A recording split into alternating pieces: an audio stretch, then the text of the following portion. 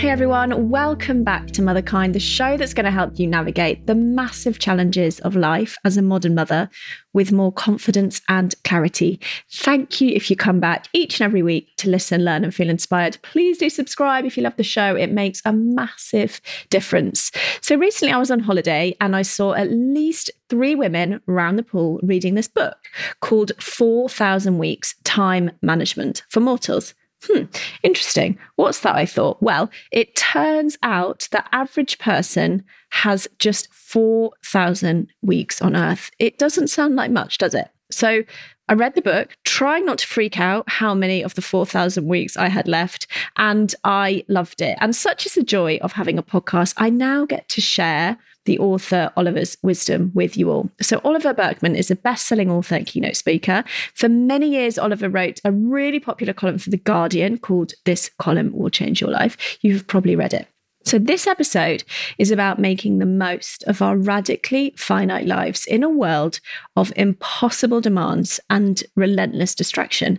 Gosh, I don't know if I've ever felt more seen from those 2 phrases. Impossible demands, yes. Relentless distraction, yes, yes, yes. That basically describes my day-to-day.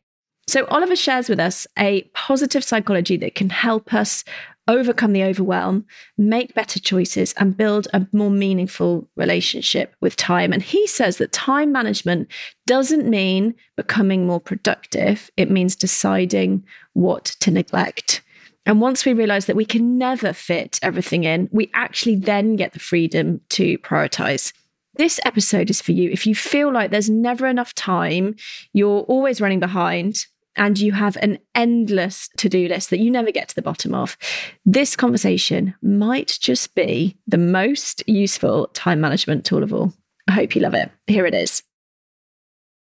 Oliver, welcome. I'm so excited to chat to you. I was on holiday recently and I'm a sort of studier of people, and I was looking around at what people reading, which I always do.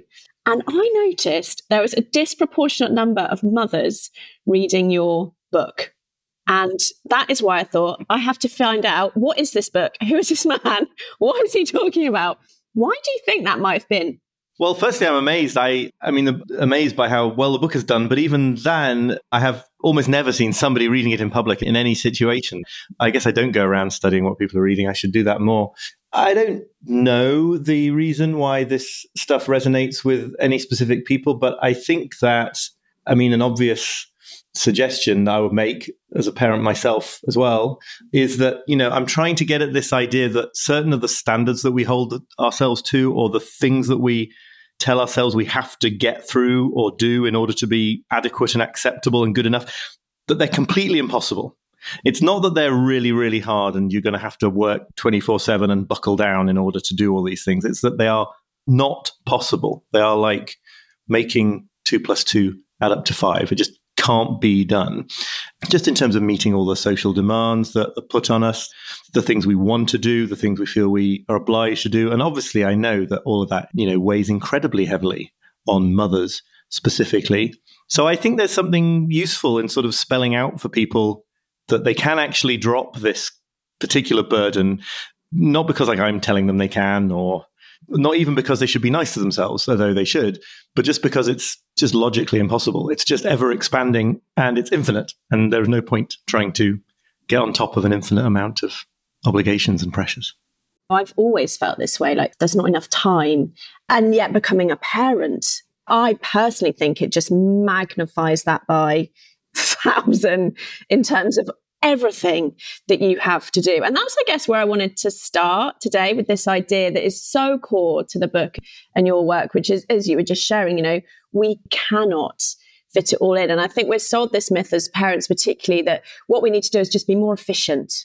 We just need to figure out the hacks to be more efficient, to get it all done. What would you say if someone's sort of been trying to do that? Like, I've got so much to do and I'm trying to cut corners and be more efficient. You would sort of clean that whole slate up, presumably. Well, in a way, yeah. The thing is, there are a couple of ways into this. One thing I'd say is, when you really understand that the incoming supply of tasks, of felt obligations, of things you might like to do, when you understand that that is basically limitless, basically infinite, then it becomes pretty obvious that getting more efficient at getting through it is not going to get you to the end of it, because infinity doesn't work that way. If it's an infinite supply, all that's going to happen, and I give one example in the book of email, right? If you get really, really good at getting through your email fast, well, you never get to the end of it because there's always more email. Actually, you make it worse because you reply to more people and they reply to you, so you get more emails. So efficiency in the context of a kind of limitless potential number of things to do is not going to get you there. It can be helpful in certain ways. Obviously, if it takes you an hour to locate your kid's coat before you leave the house, you probably could do with changing up that system so you know where the coat is kept. Fine. But as a path to this moment of peace of mind, when you're going to be like, okay, I'm on top of everything, I'm doing everything that I need to do in order to think of myself as a good enough parent, like that's not going to come through efficiency because you're trying to get through a supply of things that is effectively infinite. And then the other side of it is just that living in that way, I've found, because I've spent years trying to do this, right? It sort of pulls you away from the experience of the life you're actually living. So you end up sort of always thinking about the future, always trying to figure out if you can fit in everything you need to fit in by a certain time. And the effect of this is to miss out on the actual moments of the life that you're living. And, I don't want to sort of try and make people feel bad for doing this, but ultimately, I don't think it's a good way to parent either, because, again, ultimately your kid wants your presence and your attention rather than all the supposed benefits of being part of an incredibly efficient, well-run, clean and tidy household. I think that's why, after I saw all these, mum reading your book and went and read it myself, I think that's what I interpreted why it was speaking to so many mothers, because it was freeing and liberating. You are never going to get to the end of all the invisible tasks that you have to do and the emotional labor around parenting and life and the juggle. And actually, when we're trying to get on top of all that, we're taking ourselves away from the very joy of having these children, which is, of course, being with them. But I find in my own life, I know all of this. Intellectually, I know all of this. And in my life, I'd say I've got a lot better at making those choices and sitting with the discomfort of the grief of the losses. I'm never going to do that. I'm not going to get to that. But I feel like with my children, I'm like, but if I decline that party invite because actually I'm at my capacity, is that going to impact their friendship? If I say, no, you're not going to do gymnastics and horse riding and piano because I don't have time for it in my life, I find it much harder to do knowing that it might impact their lives. And I was wondering your experience about this. As you said earlier at the beginning of this conversation, in some ways, I think all that motherhood, fatherhood does is just sort of turn all these issues up to 11, right? So with your finite time, your time was completely finite before you had kids. But you could get away sometimes with tricking yourself that maybe it wasn't. And you can't trick yourself once your time is occupied like it is by children. I'm always trying to argue that I don't think they're necessarily qualitatively different for parents than non-parents. It's just that they're sort of turned up to such an extreme that it's useful because you get to see it and you have to confront it. And I think what you're pointing at there is really just a kind of, see if this makes sense, just a even more poignant and bittersweet and acute sense of the fact that life is just full of missing out on all sorts of things because there are so many more things you could do than you'll actually have time to do. So the answer is not, no, I promise you it won't impact your child if they don't get to go horse riding. The answer, I think, is more like, absolutely it will, and so will anything else they do or don't do that you do arrange for them or don't arrange for them. Maybe the evening they spent indoors reading a book instead of going horse riding will turn out to be more important and meaningful to their lives than horse riding, or maybe not, and you'll never be able to know. And so, again, you're trying to sort of make an equation come out right that, in a very real sense, can't be made to come out right in the sense that we want it to, which means perfectly. There's actually liberation in seeing that that is just always going to be true. And then, of course, you can bring all sorts of examples in about kids who get none of those opportunities and have rich, imaginative lives as a result, or kids who have terrible things happen to them and are incredibly resilient in the face of them and grow as, there's all sorts of sort of specific arguments about like, don't worry about that thing, don't worry about that thing. But it's part of this bigger situation, which is like, yeah, it would be great in some ways if there was an infinite amount of time and an infinite amount of energy. but there just isn't. What I got from your whole book actually was just like a surrender and an acceptance. There's only so much we can do. Your job is to figure out what are those meaningful, important things. And I'm wondering, how do we go about that? You talked about an example of writing a list of 25 things and you've got to watch the middling priorities. What are some of the really useful tools that you've used, and you talk about in the book, to figure out, okay, so we can't focus on everything, got it. What do we focus on? I think there are tools, and I happily talk about them. I do think that ultimately this is a very intuitive question. It has to be, where does it feel like the life energy is? Some sort of vague question like that. It really has to be navigated on that basis. And you have to sort of try not to get caught up in trying to figure out the very best use of a day or a week or a moment of time, and think instead, like, does this feel like a good use? Because if you focus on that best question, you're going to be going through endless calculations again, trying to get on top of an infinite number of choices. But I think most of us do know, like, if you're sort of interrupted in the middle of a Saturday afternoon or something, and you were asked, like, are you basically where you should be here on the planet at this moment or not? I think that is something that people have an intuitive connection to. The 25 goal thing that you mentioned it's attributed, I think, wrongly to Warren Buffett. But the idea is that if you make a list of your sort of goals for your life and rank them in order, and there's 25 items on that list, which is a lot, he suggests that you should focus on the top 5 and then avoid the bottom 20 like the plague, as opposed to sort of getting around to them if you get a moment. Those are actually the kind of goals that you care about, but you don't care that much about. And those are kind of dangerous, right? Because they are the things that will lure you into spending time on them, but not actually be sufficiently important to you to be worth spending time on. So, like, I'm in no danger of spending any of my time on, like, underwater caving, because I have literally no desire ever to do that in my whole life. But it is possible that I would get lured away from, an evening with my wife and son, or an evening with a really close friend, in order to sort of, like, I don't know, go to some meeting of an organization that I was really into a couple of years ago, but now it seems like a bit pointless, but I still keep going because it's kind of okay. And, those kind of middle ground things are really worth steering clear of. Something else I find really liberating is this thing that's known in, I guess, economics, I'm not sure, as Fredkin's paradox, which is this idea that when you're trying to choose between two things to do, and they both seem like they could be really good. So, like, I don't know, maybe you've got a week's holiday and you're trying to figure out what to do with it with your kids, and you've got two options. They both seem like that would be really important for your kids and their enjoyment and their development, but so would this other option. We find those choices very agonizing, right? Because it seems like they're both really good choices. But Fredkin's paradox, it's not sure it's technically a paradox. This is the point that, like, actually, by definition, if those two choices feel like they're both incredibly good, then to that extent, it doesn't matter which one you choose, right?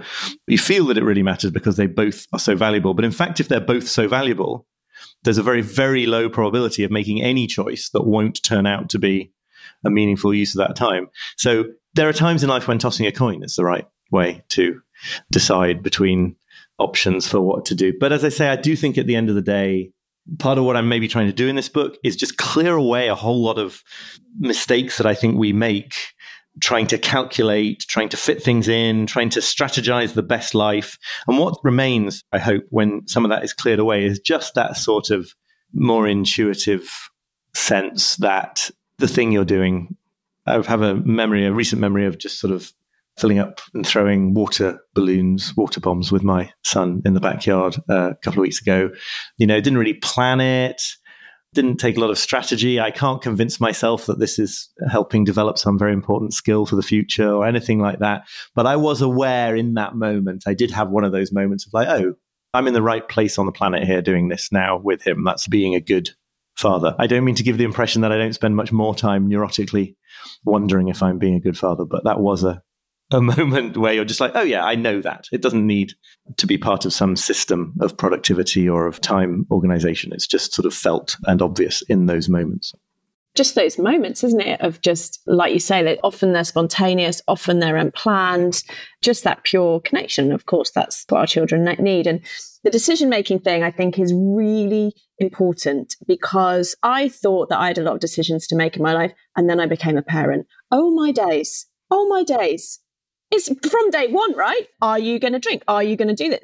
Thousands upon thousands of decisions. And I think if you are the sort of person who has a tendency to overthink, procrastinate, think there's a perfect answer and it's your job to find it, parenting will literally kill you, right? Yes, right. I was just going to say, linked to what you were saying, that's how I have not died from the number of decisions to make as a parent, is just being like, I'm just going to make a decision and trust that I'm going to get a set of experiences that might help me make a better decision next time. This reminds me of something that has always been a big issue for me, not just since I became a father, but really all the way along, is like a certain kind of person, bit neurotic, bit control freaky, bit wanting to do right, all the rest of it, has really great difficulty with the idea of crossing bridges when you come to them. So the implication, and this is kind of, this is definitely me. I write a bit in the book, and I wrote a piece in The Guardian about like parenting advice books and how much they sort of screw us up, basically, or some of them do. And what I think I was zeroing in on there is a certain kind of person wants to sort of have it all figured out to start with. So it's like what you're going to do if you have a newborn baby or you have a kid going to secondary school or whatever it is you're going to figure out everything about how to do it right. And then you're just going to like implement that plan. And of course, it never works because everything changes all the time, and children more visibly and obviously change the moment you figure out how to be a good parent in a certain phase, they're into the next phase, and it doesn't matter that you were good at the last phase. And it's an extraordinary exercise. I think it comes from wanting to control our time, right? Which is this feeling that I'm tracking throughout the book, this idea that you want to be like, okay, from here, this is my vantage point in the present. I can be pretty confident about how it's all going to unfold for the next year or 18 months or something. And that will cause constant anxiety and stress because you can't actually control even the next moment of the future. So you're constantly sort of like trying to bring under your control something that you can't bring under your control. And the solution, been much more easily said than done for me in my life, of course, is like you do what seems like the next right thing now, to quote Carl Jung or Anna from Frozen. And you trust yourself that in the next moment, when the next thing comes up and you need to adapt to that thing, you'll have the resources that you have now to deal with that issue then. And that makes the kinds of decisions you're talking about, I think, a lot easier because it's like, with a few exceptions, and there are exceptions, but with a few exceptions, it really is just a question of like, you could correct course later on. You don't have to stick with that preschool or that approach to how you read with your kid or that approach to how you think about cooking their food or something. Like you do what seems right and you trust yourself that like in a week's time or a year's time, you can alter course. I find it such a relief to remember that like you never have any responsibility to any time other than this moment. Like you have to do the thing that is the best thing you're capable of doing now. But next week is none of your business, really. It will be impacted by what you do now, but you only ever have to figure out what's the best thing you can come up with now. I'm so glad that we've got to control and talk about it because, you know, I work with thousands of mothers and I'm just constantly speaking to mothers about what they find hard about their lives. And what I see is this really strong red thread of control. And so I've thought a lot about control. And I think control for me is about wanting to feel safe. In a way, it makes it sense, right? Because our brain is actually wired for predictability and for safety. So we sort of make that miscalculation, that if I can control everything, somehow I'll be safe and my kids will be safe, because our brains hate uncertainty and they hate what you and I are suggesting, which is, can you trust a little bit more? Everything in our brains, right, is going to wrestle that idea down to the ground. How have you made the shift from self-proclaimed control freak to into more of this intuitive, trusting, present self? Well, firstly, it's a work in progress and it's all easier said than done. And I don't want to imply that like if you grasp it intellectually, then suddenly your life is totally different from that moment forever. But I have got a bit better at it, I think. And for me, it comes from a certain kind of perspective shift, which is maybe because I'm a bit of a pessimistic person or a sort of glass half empty person by temperament.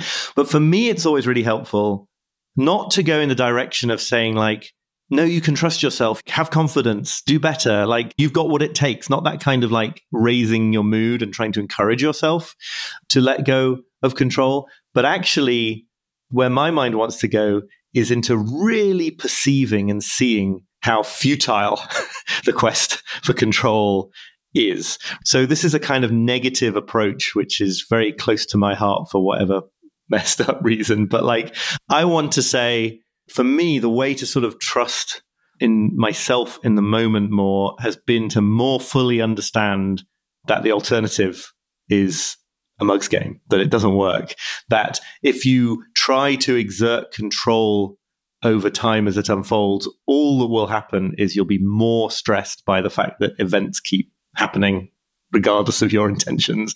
I think you can actually think about what is going on when you worry about something. It's like your mind is trying to get reassurance out of the future, right? It's trying to say, like, I want to make sure that I know that it's going to be okay tomorrow. And really understanding, it's pretty kind of philosophical argument in a way, but really understanding that, like, you're never going to get reassurance out of the future because it's in the future is really powerful for me. There's some phrase, I'm going to misquote it, but there's a phrase that's very central to Buddhist philosophy, which is something like, not knowing is the only refuge, or doubt is the only safe place, or something like this. It's like there is a huge, for me, relaxation and relief that comes from just seeing, like, oh, this is how it is. Like, this is how it's always going to be. My job is just to, like, navigate that as gracefully as I can and do what seems right and cool and interesting or meaningful, or whatever, in that context, rather than seeing it as my job to kind of eliminate the facts of the situation. And for me, that's a lot more relaxing than trying to sort of, look at myself in the mirror every morning and say, I've got what it takes, I can trust myself today, because that, like, needs constant replenishment. Whereas just, like, falling back down to the ground and being like, okay, this is how it is. This is how it's always going to be. So now I can roll up my sleeves and get on with something. And I guess what you're talking to is, like, central to, almost every religion and spirituality that there is out there, which is that we can't control. And the route to peace is acceptance. Someone said to me once, the three most spiritual words that you'll ever hear is, I don't know. Because it's that ego part of us that wants to control and conflate and think that every decision is so important. And, I have to achieve all these things. And if I don't do this is, that's all sort of that ego thinking, isn't it? Whereas actually spirituality has so much to teach us, I think, about none of that really matters. And actually, you're not that important. I find that idea the most freeing idea ever. Some people hate it, right? They hate the idea that they're not important. I absolutely love it. I'm like, I am not important. It doesn't mean that I don't want to do meaningful work. I think I do with this podcast. But for me, I'm the same. I have this tendency to stress and pressure and having to get it right and control. That's the way that I'm wired. And I know why that is, blah, blah, blah. So this idea that actually, so it's not that important. Oh, it's a balm for me. Absolutely. I mean, and I have this whole chapter on, like, what I call cosmic insignificance therapy and why I think that's so relaxing as a message. I think it's worth saying on that and on the previous thing we were discussing, it is about acceptance and it is about surrender, 100%. But it's worth maybe reassuring people as well. Sometimes I think this gets misinterpreted as the idea that you just need to accept that you're going to have a mediocre life, or it's about being passive. Alternatively, some people may say, well, like, it's all very well, I see the point, but, like, I'm just relentlessly nagged to do things, or people make me feel guilty if I don't do these things. I can't let go in that way. Something I'm always at pains to try to stress is I do think that seeing the truth about how these demands are impossible, how controlling the future is impossible, all the rest of the stuff we're talking about, it's actually the precondition for doing a lot of stuff, for, like, living a really accomplished life, for achieving your goals, for being a sort of exceptional parent or anything else. Even if you're unfortunate enough to be in a position where just, like, working in a job you dislike and getting through the day really is the only option for you, there's still more peace of mind in understanding the reality that it's impossible to do impossible things. I don't think anyone should listen to this and think, well, that's fine, but I want to, like, accomplish really cool things in my life, because I think this is, like, the path to accomplishing really cool things in your life.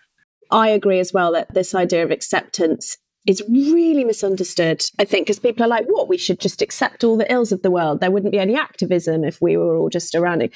And that isn't my experience of it at all. My experience of this is that when I was living that life of control and, as you say, projecting worry and trying to micromanage everything and living in fear, that used up so much of my mental energy that I couldn't actually focus on what I wanted to do and the good stuff. And when I was able to accept, this person is the way that they are. This is the way that I am. This is how many hours I have in a day. That freed me up, as you're describing, to do things like start this podcast. Right. And the classic example in sort of self-help books and stuff, the good self-help books, is, does acceptance mean that if you're in a toxic or abusive relationship, you should remain in it? It's like, no, acceptance means stopping avoiding the truth of what things are like in that relationship. And that might well be exactly the motivation to leave it. It can absolutely be essential for change rather than some kind of barrier to change. People think, well, why do I need any help in seeing that things are as they are? That's just like, of course I know that things are as they are. But actually, the premise of my book, the premise of like probably the whole of depth psychology and psychotherapy on some level, is that we put a lot of energy into not feeling the truth of the way things are, whether that's being in a toxic relationship or just like how little time we have in a day. Every time you make a to-do list that by the end of the day you laugh at because of course you were never going to get through 10% of it, that happens because you aren't willing in some level to see the way that things actually are. And it's always helpful to get a little bit better at seeing the way that things actually are, in my opinion.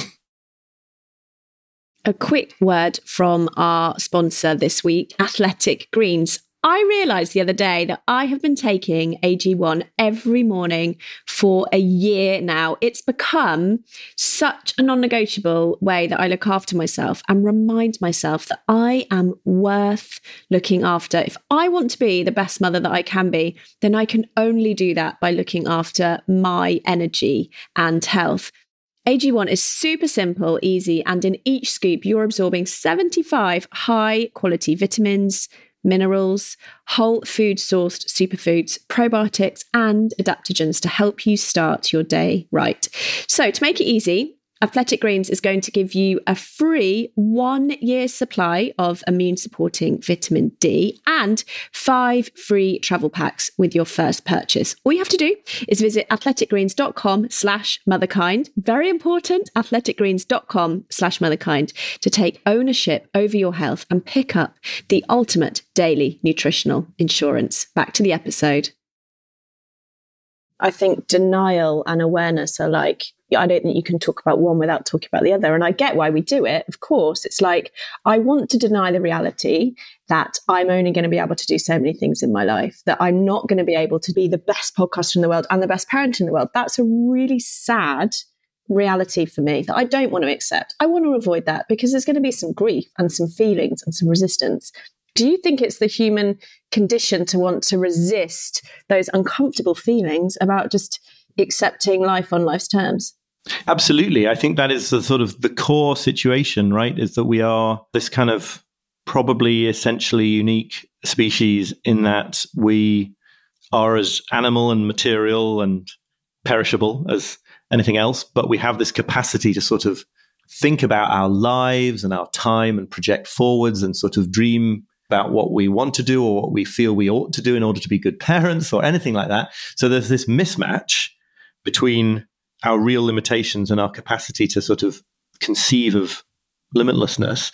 And so we're constantly trying to find ways to paper that over and not think about it. Now, I think the modern world makes it a lot easier to do that. Digital distractions and the way that the economic system and consumerism feed into this all sort of encourage us even further to not consciously feel what it's like to be these finite humans. But I think it's probably basically a timeless characteristic that we have. And the great irony, of course, is that although it is uncomfortable to come back to that reality, it is actually the path to living the most meaningful life that you can. So the thing that you think you're solving by avoiding the situation is actually best addressed by acknowledging the situation.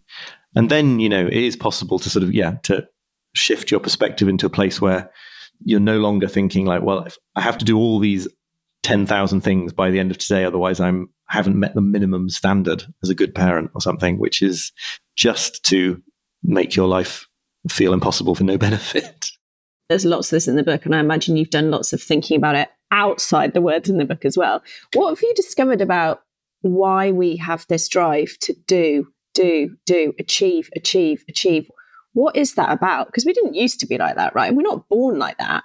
So where does that adaptation happen?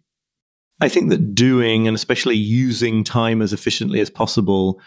I spoke just before about how not wanting to face the reality of our situation is probably a sort of universal and timeless human experience. But the modern way that we think about time, really like since the Industrial Revolution, we think about time as like a resource. So there's you and there's time, and you've got to like win the battle with time, or you feel like time is hounding you, or maybe you want to try to be the master of your time. All of these things have this kind of notion that there's you and then there's time, and it's probably in control of you, but you've got to like win back the upper hand against time. And I've got this whole bit in the book about how I think it's highly likely anyway that sort of medieval peasants, for example, despite having absolutely terrible lives in almost all respects, wouldn't have been able to conceive of time in this way. Like there's me and there's time, and then I've got to make the best use of the time. Like this is not something that occurs to a small scale farmer who has never seen a clock or a watch and who kind of gets up when the sun rises and goes and milks the cows or whatever, right? In those lifestyles, certainly historically, you are at one with time. Like you sort of just are time in a way that I think makes a lot of sense, although it's quite hard to express. There isn't this sense of like you and then the yardstick that's running alongside your life and you've got to keep up with it and fit enough things into it and all of that. So although I think all of that comes ultimately from this sense of not wanting to acknowledge that we are limited and mortal and finite, modern ways of thinking about time make it a lot tougher. And then I think much more recently, sort of changes in the economy and things like that lead to this wild situation where even if you do really well in life, like by the standards of the world, you get busier. This would have made no sense to somebody 4 or 5 centuries ago, right? The idea that if you're privileged to have or fortunate to have wealth or be promoted into a senior job or something, that you then have less time to enjoy yourself, right? It's crazy when you think about it. And what's the link between self-worth? Because I think that is another big difference, isn't it? From, you were talking about back in the day, there wouldn't have been this link between, am I achieving enough? Am I okay? How does that sort of question of enoughness drive us? And I see this in mothers all the time. No, I have to do this. I have to do this. And I'm like, what is under that? And 99% of the time, it's like, I don't feel enough if my house isn't tidy, if I don't get a promotion, if my kids aren't eating only organic, if I'm feeding them I don't feel enough. Yeah, no, this goes very deep for me, like in my background and stuff as well. I guess there was a whole conversation about when that came to be, and I think it would probably have to play into sort of questions about the decline of religion and where people are getting their sense of being valued from, or alternatively and additionally, times in history when huge demographics of society would have been taught from birth that they were not worth anything, and it's just sort of total oppression. The thing I'm really struck by is you have this very sort of ironic sense that like we feel that we have to do an unlimited amount or more than we can do or better than we can do it, but then we feel we need to do all that just to reach a minimum standard of adequacy, right? So it isn't that you feel you've got to do those 100 things for your children's lives this month because then you'd be like the best parent. It's like, no, then you get a seat at the table of acceptable parents. And I've written elsewhere before, it's like we wake up in the morning and we feel like we're in debt and we've got to pay off our debt of things to do and tasks to cross off the list. And if we're lucky, you might get to the evening and be at like zero balance again. You might have got back to baseline adequacy. And it's a very punishing way to live. I think that the economic system has a strong interest in that because consumerism does not thrive by making people feel that if they make one purchase, then that's enough and they can stop and not make any more, to feel there's got to be that sort of constant dissatisfaction and constant sort of hole that needs filling. But I think the thing that I'm always saying about that is it's at least possible to play with the idea, which has a long history in sort of Christian theology especially, that you're enough just by being here, that you're sort of justified through being on the planet to begin with, and that everything you do get around to doing for your kids, say, over the course of today, is extra in some sense. Now, it might be essential, some of it, like you got to feed them, otherwise really bad things are going to happen. But that sort of moral self-worth piece takes a lot of thinking about and journaling and therapy for people to make these shifts. But like, you can at least sort of experiment with that thought. Like, what if I don't need to do anything today at all? In that deepest existential sense of the word need. What if I would still count as a acceptable human being if I did nothing, or let's say nothing except heat up some fish fingers and pour some water into a glass, because your kids probably do need some form of food in a day. And then you can sort of glimpse this way of being and sometimes sort of feel more fully into it, where you then do a whole lot of other stuff because you want to, because it's fun, because you like the fact that your kids benefit from it, not because like you're scrambling back up to this baseline. One of the things I've talked about in the past for that is like this idea of keeping a done list, right? So along with your to-do lists and your task systems or whatever you do, just keep a list of the things you actually do after you do them that gets longer through the day, so that at least, at the end of the day, you can be like, look, this was a ton of stuff. Because it is so easy for people trapped in that sort of self-worth trap to just literally forget by 6 p.m. the 80 things they already did that day that all made a difference to their lives or their kids' lives or their families' lives.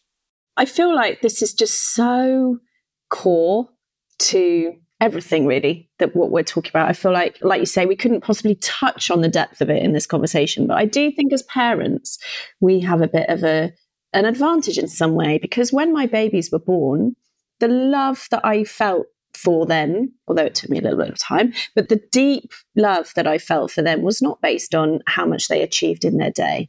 Their worth was innate.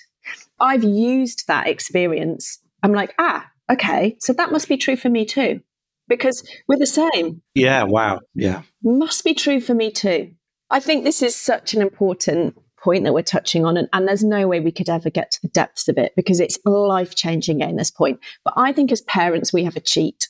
Because when my girls were born, the love that I felt for them was not based on what they were achieving or what they were doing or how well they were doing something or what they could tick off on their to-do list. The love that I felt for them was just for who they are. And it was a bit of a life-changing moment for me, because I realized, the same is true for me then. That my worth just being on this planet is innate. It must be true, because that is what I feel for them. They haven't done anything. In fact, what they've done is made my life harder in many ways. And yet I adore them for just the essence of them. So the same must be true for me. That's such a great point.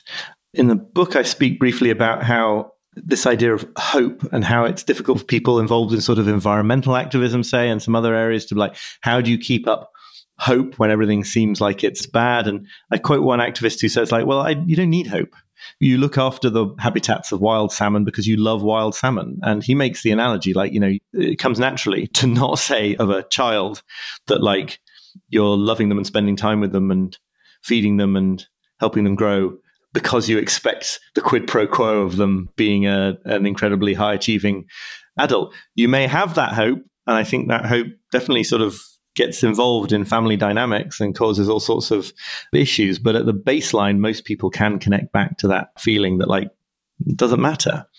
And so, yeah, I think that is a model for what it means to be motivated by love rather than by hope or by the need to reach some sort of level of achievement. And then it's just so obvious, isn't it, anyway, that so much of what you do as a parent, I suspect this is sort of in some sense even truer of mothers, but there isn't some secret that was only just discovered about some specific actions you have to take in order to provide the best nurturing environment for children, right? There is genuinely a sense, without getting too sort of evolutionary psychology about it, there is genuinely a sense in which these things come naturally and in which what you feel motivated to do by your love for your kids is almost, in normal situations, is kind of like there's wisdom encapsulated in that.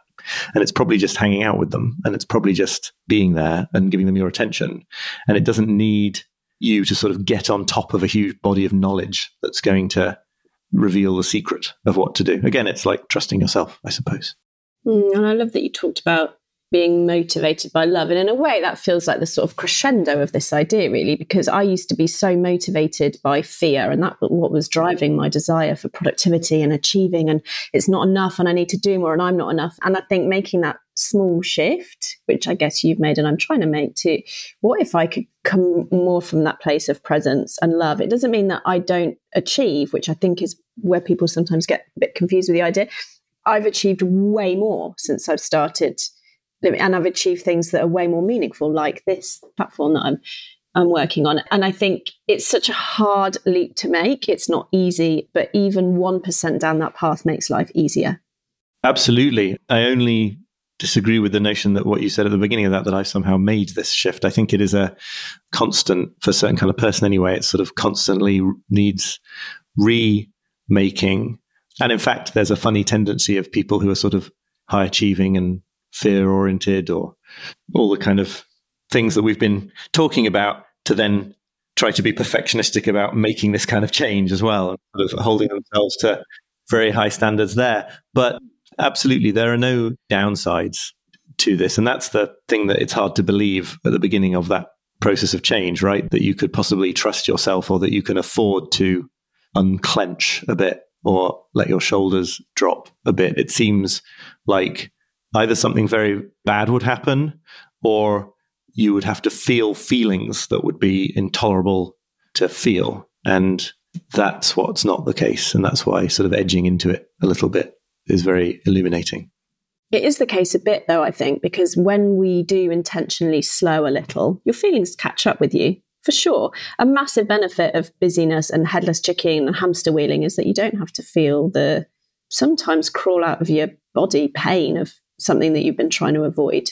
But then, of course, on the other side is the freedom. But you have to walk through that fire, right? Yes, although I think there can be a sort of freedom in that willingness to feel, that you don't necessarily have to just sort of endure it. No, what I want to say there may be sort of exceptions to how you do this for people who have sort of histories of severe trauma and things. But basically, in my experience, it's not that those feelings that catch up with you are nice. It's that you come to see that you were afraid they would somehow destroy you, and that if you felt them, it would be a disaster. And that's what's not true. Just on a very, very simple level, for example, I feel like impatience is a big example of this, right? People who are trying to sort of stay in control and get in control of life get very impatient when things aren't moving as fast as they feel that they need to move in order to get through everything. And if you just sort of lean into that occasionally and sort of let yourself feel the frustration of having to wait for something, or being stuck in traffic, or whatever it might be, it's really extraordinary, because you suddenly realize that like the discomfort associated with that is almost negligible. I'm giving a very minor example, I know, but it's like part of what makes people so frustrated in those situations is, I think, the feeling that if they let themselves just feel, okay, this is moving slower than I had thought it would, that this would be like a terrible kind of discomfort. And it isn't. It's just a bit annoying. And like, that's fine. What was really important for you through either modelling or teaching your son about time and a meaningful life? Oh, gosh. Now you put me on the spot, right? I've gone for the big question at the end. Also, you isolate the place in my entire life where I'm like, I don't feel confident that I'm doing this well at all. I'll talk around it, and feel free to push back if you think I'm finding ways to evade the question. One of the things I notice this is another way in which kids are helpful for oneself as well, I suppose. I do notice certain ways in which he sometimes articulates attitudes towards time that are definitely me, but I kind of wish they weren't. They belong more to the old me than the new me. So he was only he's only 5, but he'd been very interested in sort of the timings and schedules of things and how long things are going to take and when something's going to happen relative to something else. So from quite a young age, which is, not necessarily stressing about them. I think I've avoided so far sort of inculcating my former extreme time anxiety in him. But he often asks things about how the day is going to unfold that I don't dismiss. And sometimes I just answer with what I know. But there are also sometimes an opportunity, I think, in a gentle way to sort of be like, we'll cross that bridge when we come to it. It's a good question, but we don't have the answer right now, or something like that. But in those moments, I'm teaching myself far more than him, because like I don't think he's necessarily bothered by his question. He's just curious. And I'm trying, therefore, I suppose, to model and inculcate in myself, like not going along with where my mind wants to go in response to that, which is sort of trying to sort of schedule out the day to within an inch of its life.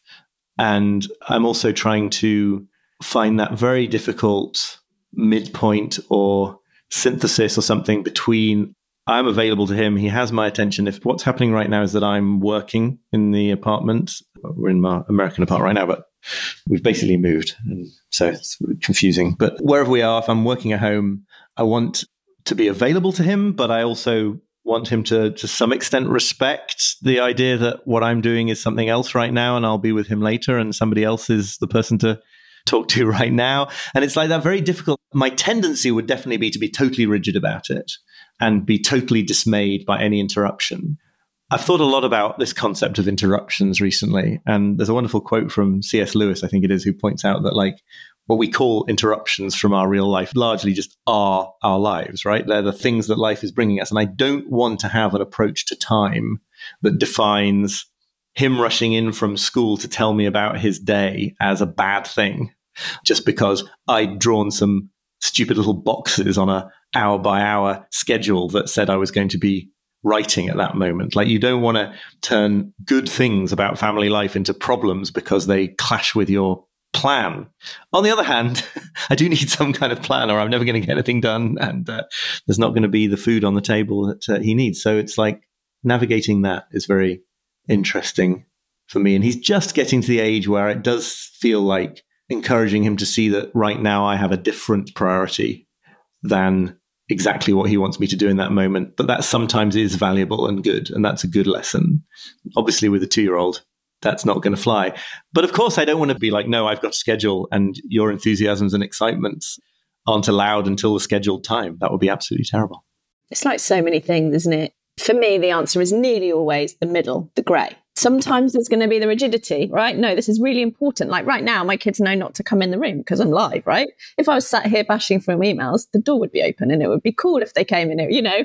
And then the other side is, I love the idea of taking that word interruptions out maybe and just calling it life. And I think going back to what we were saying throughout the whole conversation really is that just takes that idea of control away. Like, actually, I cannot control interruptions. Like your phone went through this, you know, my phone could have gone through this. I could have had and accepting that there is definitely a freedom in that. There is definitely a freedom in it for me, that it's just life. And yeah, the rigidity is what causes the stress, right? Well, it does for me. Absolutely. It's that need to have things go a certain way. And then even when they do go your way, there's that constant like anticipation of like, are they going to go my way in the next moment? I quote the spiritual teacher Krishnamurti, who said that the secret of his peace of mind was, I don't mind what happens. And as maybe is taking things a bit far, there's lots to be said about what that means. But I do think that that broad attitude of being like, okay, curiosity, let's see how the next hour goes. This will be interesting. Let's see what happens with this next bit of the day, as opposed to here's how I really need it to go. And I'm going to do whatever I can to sort of force it that way. And I'm going to, in the meantime, worry about whether it's all going to go right or not. Yeah, that's wisdom. For sure. And I always ask the same question at the end, which is if you could give just one gift to all the mothers in the world, what would that one gift be and why?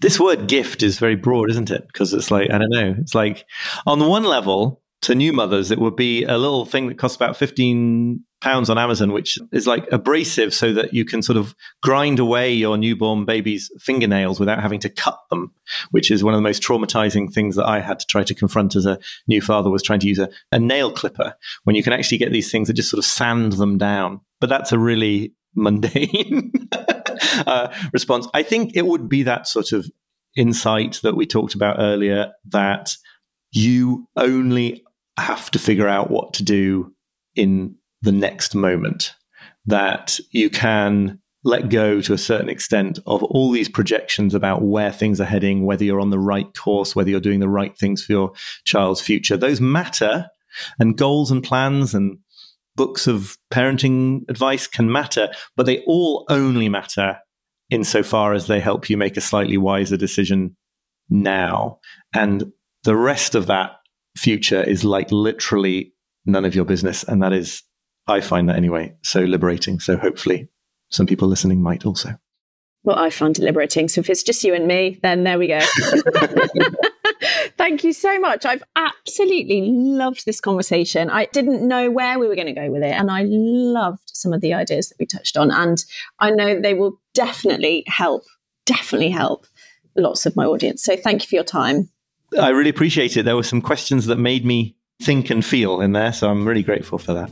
Thank you so much. My pleasure. So that was the episode. I hope that you really enjoyed it. As ever, if you did, please consider sharing it with your friends and leaving me a review on iTunes. It really does make a difference to the number of mums that we can reach with the brilliant wisdom of the guests I have on.